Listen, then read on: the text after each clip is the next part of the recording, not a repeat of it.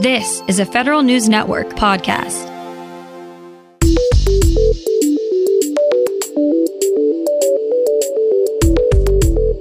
Coming up on today's Federal Newscast, an ongoing dispute between Social Security's IG office and a federal employee group is heating up. We're already starting to see what next year's federal budget could look like. And if the IRS really wants to get some of the back taxes owed to it, it may want to rely more on itself rather than third-party debt collectors. These stories and more in today's Federal Newscast.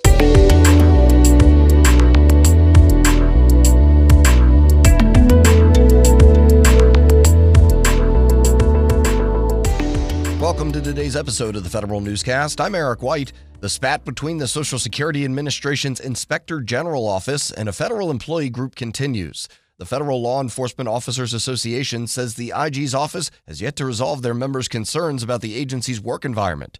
The association represents 90% of the agents at the SSA-IG. It says morale among SSA Inspector General agents is low and their work is suffering because of it.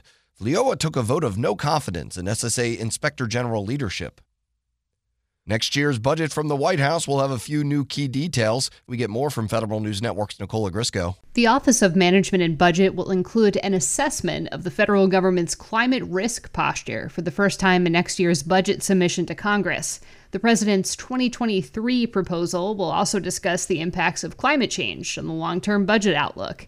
The administration is also beginning to revise procurement rules to address climate risk in federal contracting. Nicole Ogrysko, Federal News Network. Congress requires the IRS to hire private debt collectors to collect from taxpayers behind on what they owe. But National Taxpayer Advocate Aaron Collins says the IRS is more likely to collect from taxpayers if it works with them directly. Private collection agencies cannot offer taxpayers a partial payment plan or take taxpayers off the collection list due to recent hardships. Collins says taxpayers have the right to demand private debt collectors stop contacting them and to instead have their debts handled directly by the IRS. A soon-to-be-introduced bill would add more oversight to the Postal Service when it changes services standards. Federal News Network's Jory Heckman has more. House Oversight and Reform Committee Chairwoman Carolyn Maloney says she'll introduce a bill that would strengthen the Postal Regulatory Commission's oversight of USPS. The bill would allow the Commission to review additional information from USPS before issuing an advisory opinion on service standard changes. The bill would also require 2/3 of the USPS Board of Governors to approve a change in service standards in cases where the Commission doesn't have enough evidence from USPS on whether such changes are a net positive for the agency and its customers. Jory Heckman, Federal News Network. The Biden administration's cyber agenda gets an international flavor. Federal News Network's Justin Doubleday explains. 31 countries say they will work with the private sector to increase information sharing on cyber risks. That was one commitment announced at the conclusion of the White House Ransomware Summit last week. The U.S. and its partners also said they would try to disrupt the ransomware business model by targeting illicit finances, including virtual assets like cryptocurrency. On Friday, the U.S. Financial Crimes Watchdog said the $590 million in ransomware payments made just in the first half of 2021 exceeds the total reported for all of last year. Justin Doubleday, Federal News Network. The Biden administration's pick for a key technology post gets her shot in front of the Senate this week. On Wednesday, the Senate Commerce Committee convenes a hearing to consider Lori Locascio, the nominee to oversee the National Institute of Standards and Technology. Locascio spent much of her career at NIST as a bioengineer. She's currently vice president of research at the University of Maryland. NIST is the U.S. government's scientific standard-setting body. It's currently playing a central role in the Biden administration's efforts to bolster U.S. cybersecurity.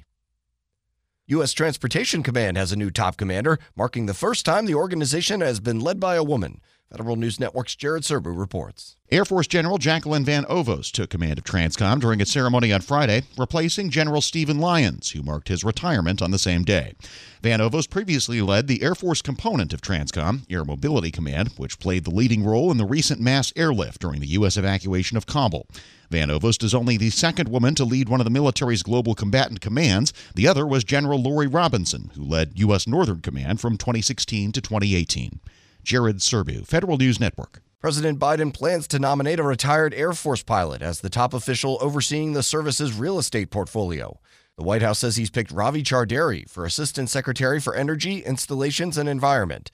Chowdhury last served as a senior official in the FAA, where he oversaw the agency's commercial space programs. The Navy is setting up a COVID Consolidated Disposition Authority to decide how to separate sailors who refuse to get the coronavirus vaccine. The Navy mandated that active duty sailors must get their shots by November 14th, and Navy Reserve members must be vaccinated by December 14th.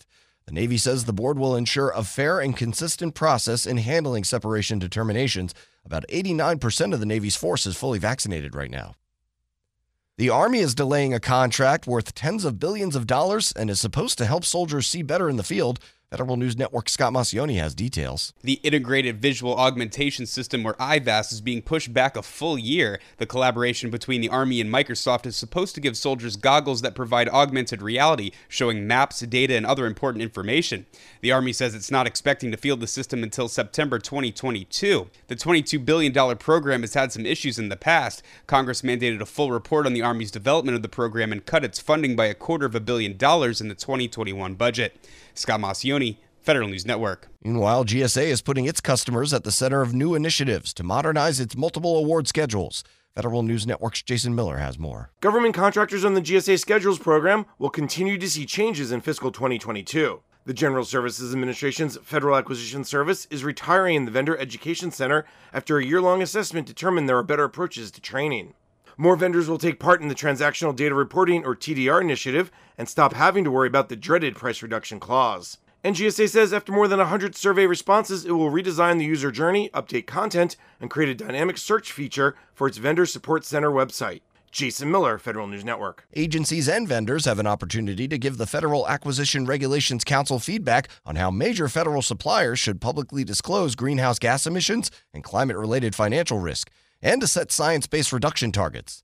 The FAR Council issued an advance notice of proposed rulemaking on Friday, detailing 8 questions to consider.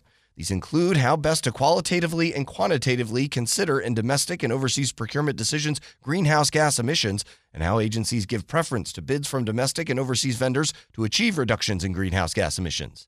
Feedback on the 8 questions are due by December 15th.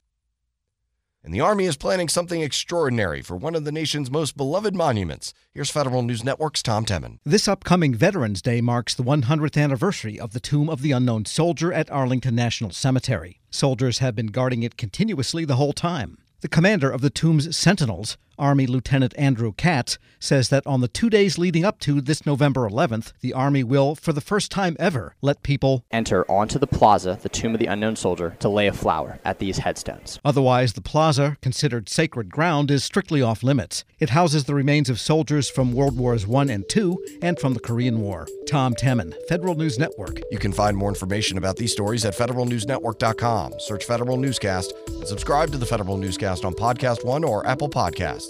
I'm Eric White.